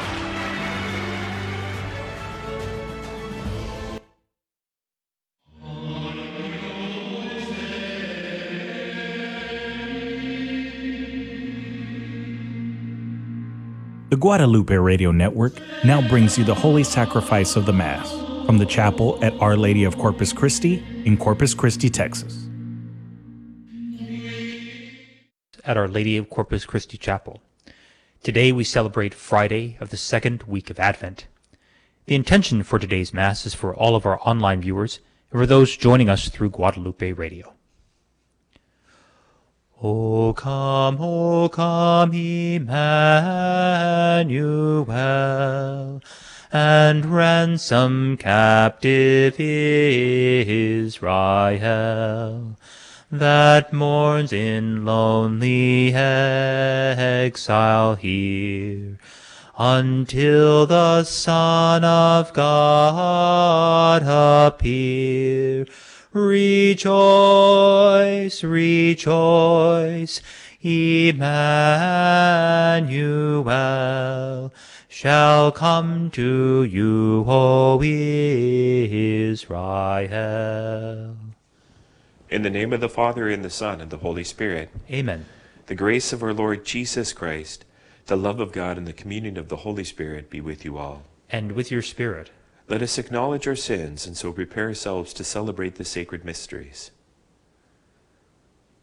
I confess to Almighty God, and to you, my brothers and sisters, that I have greatly sinned, in my thoughts and in my words, in what I have done, in what I have failed to do, through my fault, through my most grievous fault.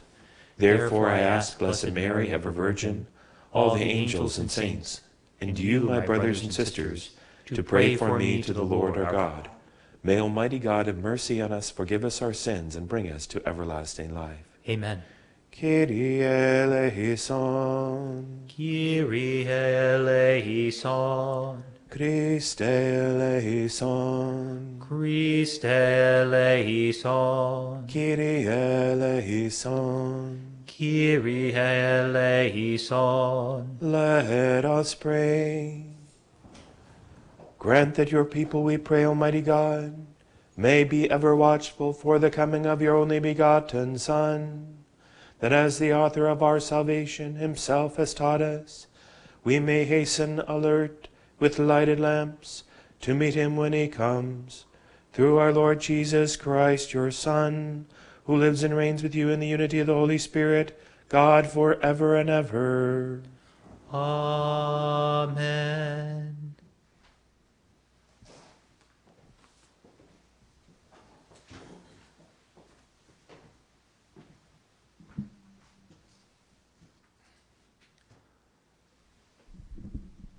A reading from the book of the prophet Isaiah. Thus says the Lord, your Redeemer, the Holy One of Israel. I, the Lord your God, teach you what is for your good, and lead you on the way you should go. If you would hearken to my commandments, your prosperity would be like a river, and your vindication like the waves of the sea. Your descendants would be like the sand, and those born of your stock like its grains, their name never cut off or blotted out from my presence. The word of the Lord. Thanks be to God. Those who follow you, Lord, will have the light of life. Those who follow you, Lord, will have the light of life. Blessed the man who follows not the counsel of the wicked, nor walks in the way of sinners, nor sits in the company of the insolent, but delights in the law of the Lord, and meditates on his law day and night. Those who follow you, Lord, will have the light of life. He is like a tree planted near running water, that yields its fruit in due season, and whose leaves never fade. Whatever he does prospers. Those who follow you, Lord, will have the light of life. Not so the wicked, not so. They are like chaff, which the wind drives away. For the Lord watches over the way of the just, but the way of the wicked vanishes. Those who follow you, Lord, will have the light of life. Alleluia, alleluia, alleluia, alleluia, alleluia, alleluia. The Lord will come, go out to meet him. He is the Prince of Peace. Alleluia, alleluia, alleluia. The Lord be with you. And with your spirit. A reading from the Holy Gospel according to Matthew. Glory to you, O Lord. Jesus said to the crowds, "To what shall I compare this generation? It is like children who sit in marketplace and call to one another, 'We played the flute for you, but you did not dance. We sang a dirge, but you did not mourn.' For John came neither eating nor drinking, and they said he was possessed by a demon. The Son of Man came eating and drinking, and they said, 'Look, he is a glutton and a drunkard, a friend of tax collectors and sinners.' But wisdom is vindicated by her works." The Gospel of the Lord. Praise to you, Lord Jesus Christ. It seems many people like to quote Saint Mother Teresa of Calcutta, who said, "We are not called to be successful, but called to be faithful," in some kind of a funny way, like as if success is a bad thing, or it's okay to fail, or something like that. And the truth is that she really meant to say that faithfulness is its own success, and that in this first reading, God promises a certain kind of prosperity. Well, what does prosperity look like? What is, and the truth is that we have to let Jesus show us what prosperity looks like, show us what fruitfulness is, because we do not know. Wisdom is vindicated by her works. Jesus does not need anyone's approval for his plan. And these children in the marketplace are what you might call malcontents, or people who look at the way God does things and they're never satisfied with what God does, and so they would need God to get their approval on the plan for their life. But the truth is that the revelation of Jesus Christ is itself the reality of why God does things the way that he does them. And that should really be the question that we ask him, is like, I don't understand what you're doing. Can you show me why you're doing it this way? Instead of asking the question, why, God, are you doing this way? That's the two different ways of questioning God. Questioning God without faith, and questioning God in a spirit of faith. Two people in the gospel who did this were Zechariah, who said, "No, God, it's impossible for you to make my wife pregnant. She's beyond age," versus Mary. Mary believed, she just wanted to know how she was supposed to move. So she said, "How can this be? I have not known man." And this is the way that we need to ask Jesus how he wants us to make us holy, and what the version of our life where we are holy looks like. because it is going to be, and must needs be, very different than the way that we are comfortable with. And the reason for this is God's will is not in us. It's outside of us. It is in God. And therefore, we need to have a version of ourselves, the plan of life, much far beyond our own expectations and our own plan. This is a daily surrendering, sometimes hourly surrendering, of the way that God wants to make us holy. And it is almost always by the same way that he chose, that is, the cross. That there's the kingdom of God is something that is a path that is not easy. There are times when you sing a dirge. There's times of mourning, and there's also times of dancing and rejoicing. There are ups and downs. Those themselves are not the issue. The issue is staying faithful to God's plan and always having this disposition, just like Mary, the Blessed Mother, to constantly empty ourselves before God and say, "Be it done unto me according to thy word, according to thy will." However it is that you want to bring Jesus, and I don't even know what Jesus looks like in this situation. I have to learn, once again, what is love. And the many difficult relationships that God might bring into your life would also test this. I find myself frequently saying throughout the day, "Jesus, I don't know how to love this person in front of me. I need you to show me. You have to put your love in my heart in for them, because I don't know what authentic Christ love is for that person. You have to reveal yourself in this situation again." And every single time I'm always surprised by that. It's always a surprise of where God wants me to go. It's very much like a journey. This journey to Bethlehem that Joseph and Mary took was a very rough path, and they didn't know they didn't know they were going to be rejected time and time again. They didn't know that Jesus was going to be born in a cave. In the first smell, his tiny little nostrils would smell with the smell of animal dung. And, in the dark of night and the cold of that season of the year, they didn't know that. They thought, well, look, certainly this is the Son of God. Mary, did you know? Yes, of course she knew. Mary knew. Don't stop singing that song with Mary, did you know? Of course Mary knew. She knew he was the Son of God. She knew he was the Holy One of Israel. That's what Angel Gabriel told her at the birth. And so, but she didn't know how the Savior wanted to manifest his wisdom in being born. Everything after that was constant surrender. And so we ask our Blessed Mother this Advent and with our lives that we would be sanctified by the plan that God has for us and God's wisdom has, and that we would let go of our own idea of what we think wisdom and what we think love really looks like.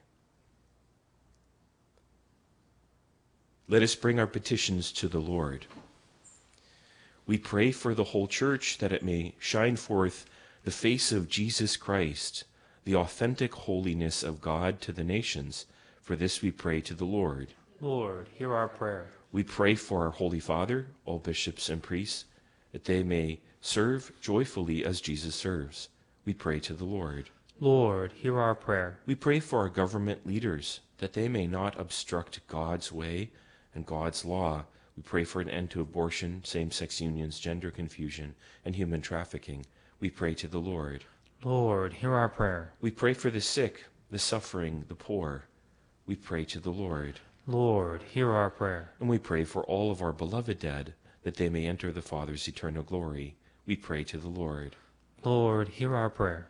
Eternal and blessed Father, we ask you to hear us, for we make these and all our petitions in the holy name of Jesus Christ, your Son, and through the powerful intercession of our Blessed Mother Mary, we pray. Hail Mary, full of grace, the Lord is with thee. Blessed art thou among women, and blessed is the fruit of thy womb, Jesus. Holy Mary, Mother of God, pray for us sinners, now and at the hour of our death. Amen.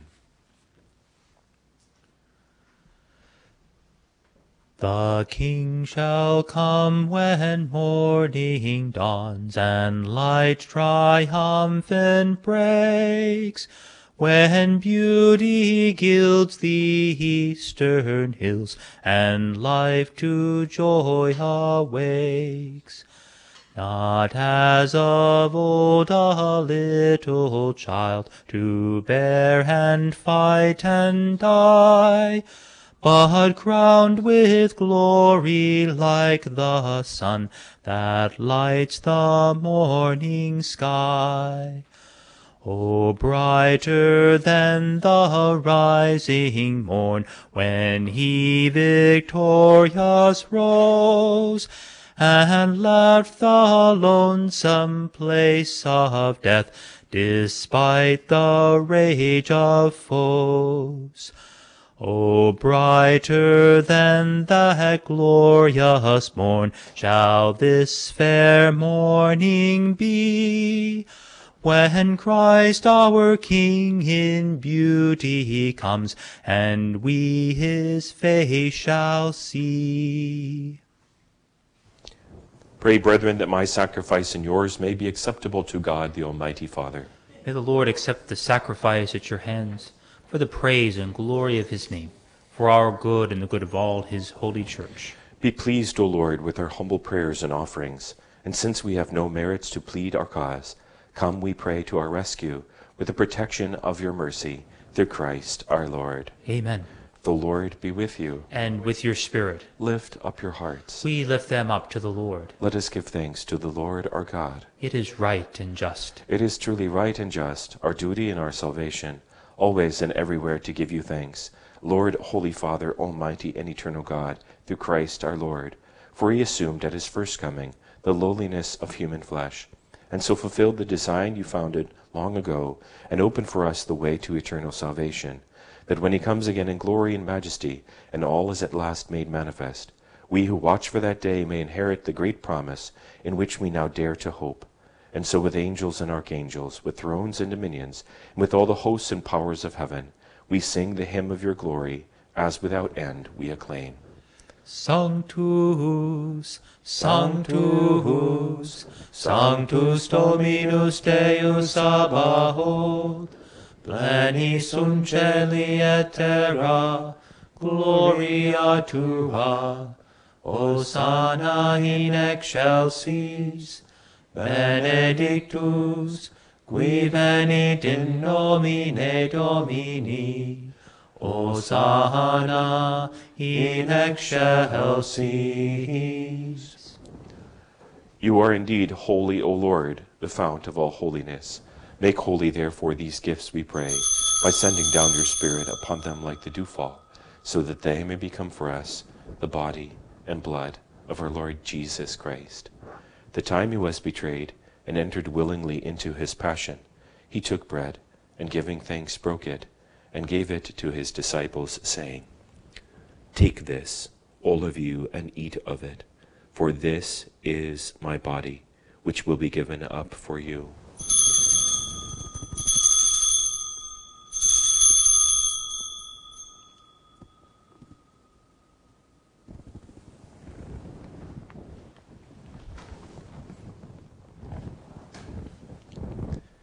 In a similar way, when supper was ended, he took the chalice, and once more giving thanks, he gave it to his disciples, saying, Take this, all of you, and drink from it, for this is the chalice of my blood, the blood of the new and eternal covenant, which will be poured out for you and for many for the forgiveness of sins.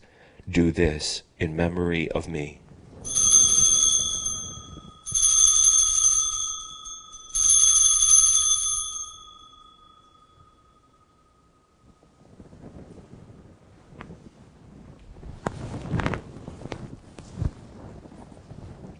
A mystery of faith, we proclaim your death, O Lord, and profess your resurrection until you come again. Therefore, as we celebrate the memorial of his death and resurrection, we offer you, Lord, the bread of life and the chalice of salvation, giving thanks that you have held us worthy to be in your presence and minister to you. Humbly we pray that, partaking of the body and blood of Christ, we may be gathered into one by the Holy Spirit. Remember, Lord, your church spread throughout the world, and bring her to the fullness of charity, together with Francis our Pope, Michael our Bishop, and all the clergy. Remember also our brothers and sisters who have fallen asleep in the hope of the resurrection, and all who have died in your mercy. Welcome them into the light of your face. Have mercy on us all, we pray, that with the Blessed Virgin Mary, Mother of God, blessed Joseph, her spouse, with the blessed apostles and all the saints who pleased you throughout the ages, we may merit to be co-heirs to eternal life, and may praise and glorify you through your Son, Jesus Christ. Through him and with him and in him, O God, Almighty Father, in the unity of the Holy Spirit, all glory and honor is yours forever and ever. Amen. Projet bis solitaribus moniti et divini institutioni formati, audemus dicere, Pater noster, qui es in celis, sanctificetur nomen tuum, adveniat regnum tuum, fiat voluntas tua, sicut in cielo et in terra. Panem nostrum quotidianum da nobis hodie, et dimitte nobis debita nostra, sicut et nos dimittimus debitoribus nostris, et ne nos inducas in tentationem, sed libera nos a malo. Deliver us, Lord, we pray, from every evil. Graciously grant peace in our days, that by the help of your mercy we may be always free from sin and safe from all distress, as we await the blessed hope and the coming of our Savior, Jesus Christ. For the kingdom, the power, and the glory are yours, now and forever. Lord Jesus Christ, who said to your apostles, Peace I leave you, my peace I give you, look not on our sins but on the faith of your church, and graciously grant her peace and unity, in accordance with your will, who live and reign forever and ever. Amen. The peace of the Lord be with you always. And with your spirit. Let us offer each other the sign of peace. Agnus Dei, qui tollis peccata mundi, miserere nobis. Agnus Dei, qui tollis peccata mundi, miserere nobis. Agnus Dei, qui tollis peccata mundi, dona nobis pacem. Behold, the Lamb of God. Behold him who takes away the sins of the world. Blessed are those who are called to the supper of the Lamb. Lord, I am not worthy that you should enter under my roof, but only say the word, and my soul shall be healed. Body of Christ, give me safe eternal life.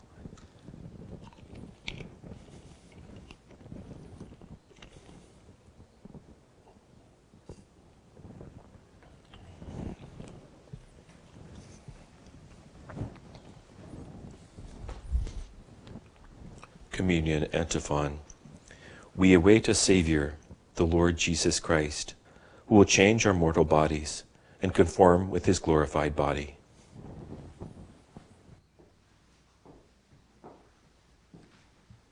An act of spiritual communion. My Jesus, I believe that you are present in the most holy sacrament. I love you above all things, and I desire to receive you into my soul. Since I cannot at this moment receive you sacramentally, come at least spiritually into my heart. I embrace you as if you were already there, and unite myself wholly to you. Never permit me to be separated from you. Amen. Creator of the stars of night, thy people's everlasting light, Jesus, Redeemer, save us all, and hear thy servants when they call. Thou, grieving that the ancient curse should doom to death the universe, hast found the healing full of grace to cure and save our ruined race. Thou camest the bridegroom of the bride, as drew the world to eventide, the spotless victim all divine, proceeding from a virgin shrine, at whose dread name majestic now all knees must bend, all hearts must bow, all things celestial thee shall own, and things terrestrial, Lord alone. O thou whose coming is with dread, to judge and doom the quick and dead, preserve us from the ancient foe, while still we dwell on earth below. To God the Father and the Son, and Holy Spirit, three in one, praise, honor, might, and glory be, from age to age eternally. Amen.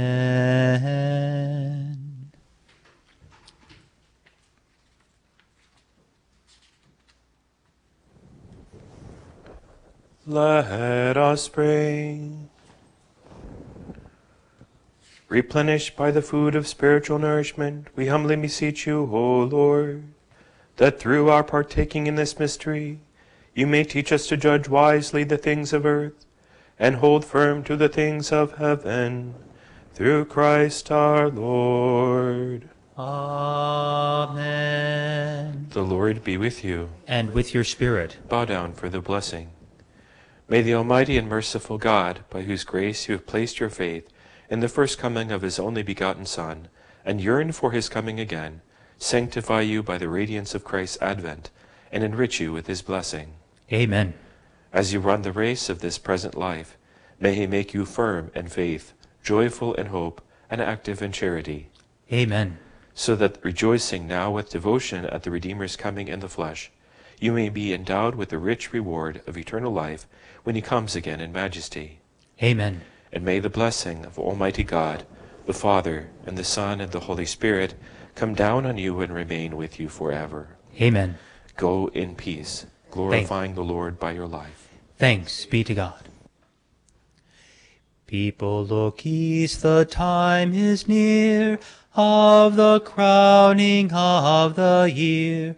Make your house fair as you are able, trim the hearth and set the table. People, look east and sing today, love the guest is on the way. Furrows, be glad, though earth is bare, one more seed is planted there. Give up your strength, the seed to nourish, that in course the flower may flourish. People, look east and sing today, love the rose is on the way.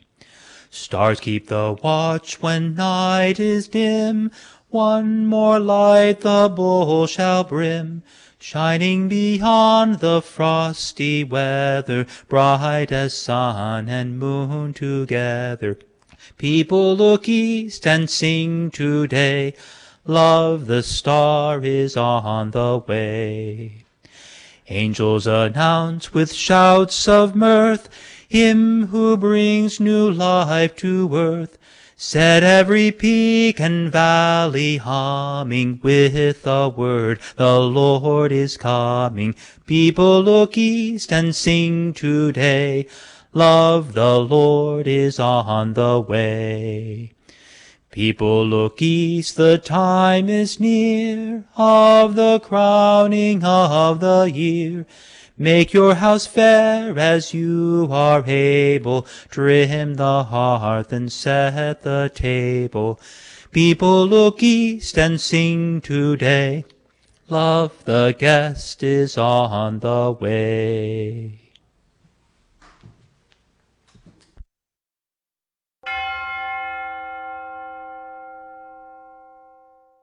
The prayer to St. Michael. Saint Michael the Archangel, defend us in battle. Be our protection against the wickedness and snares of the devil. May God rebuke him, we humbly pray.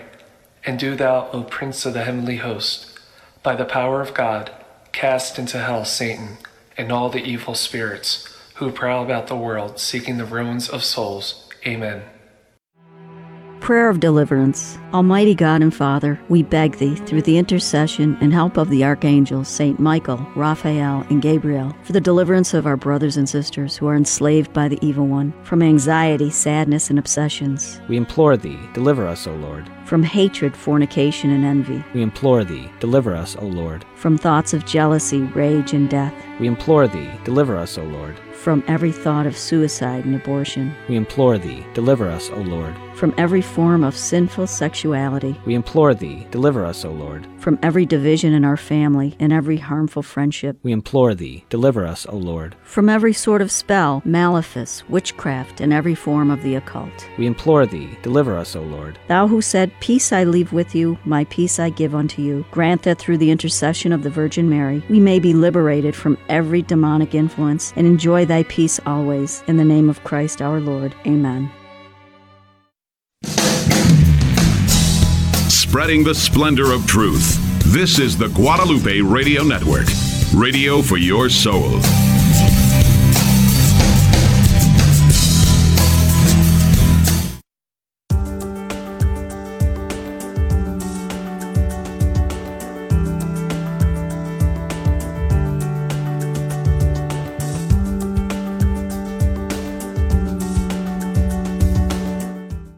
A co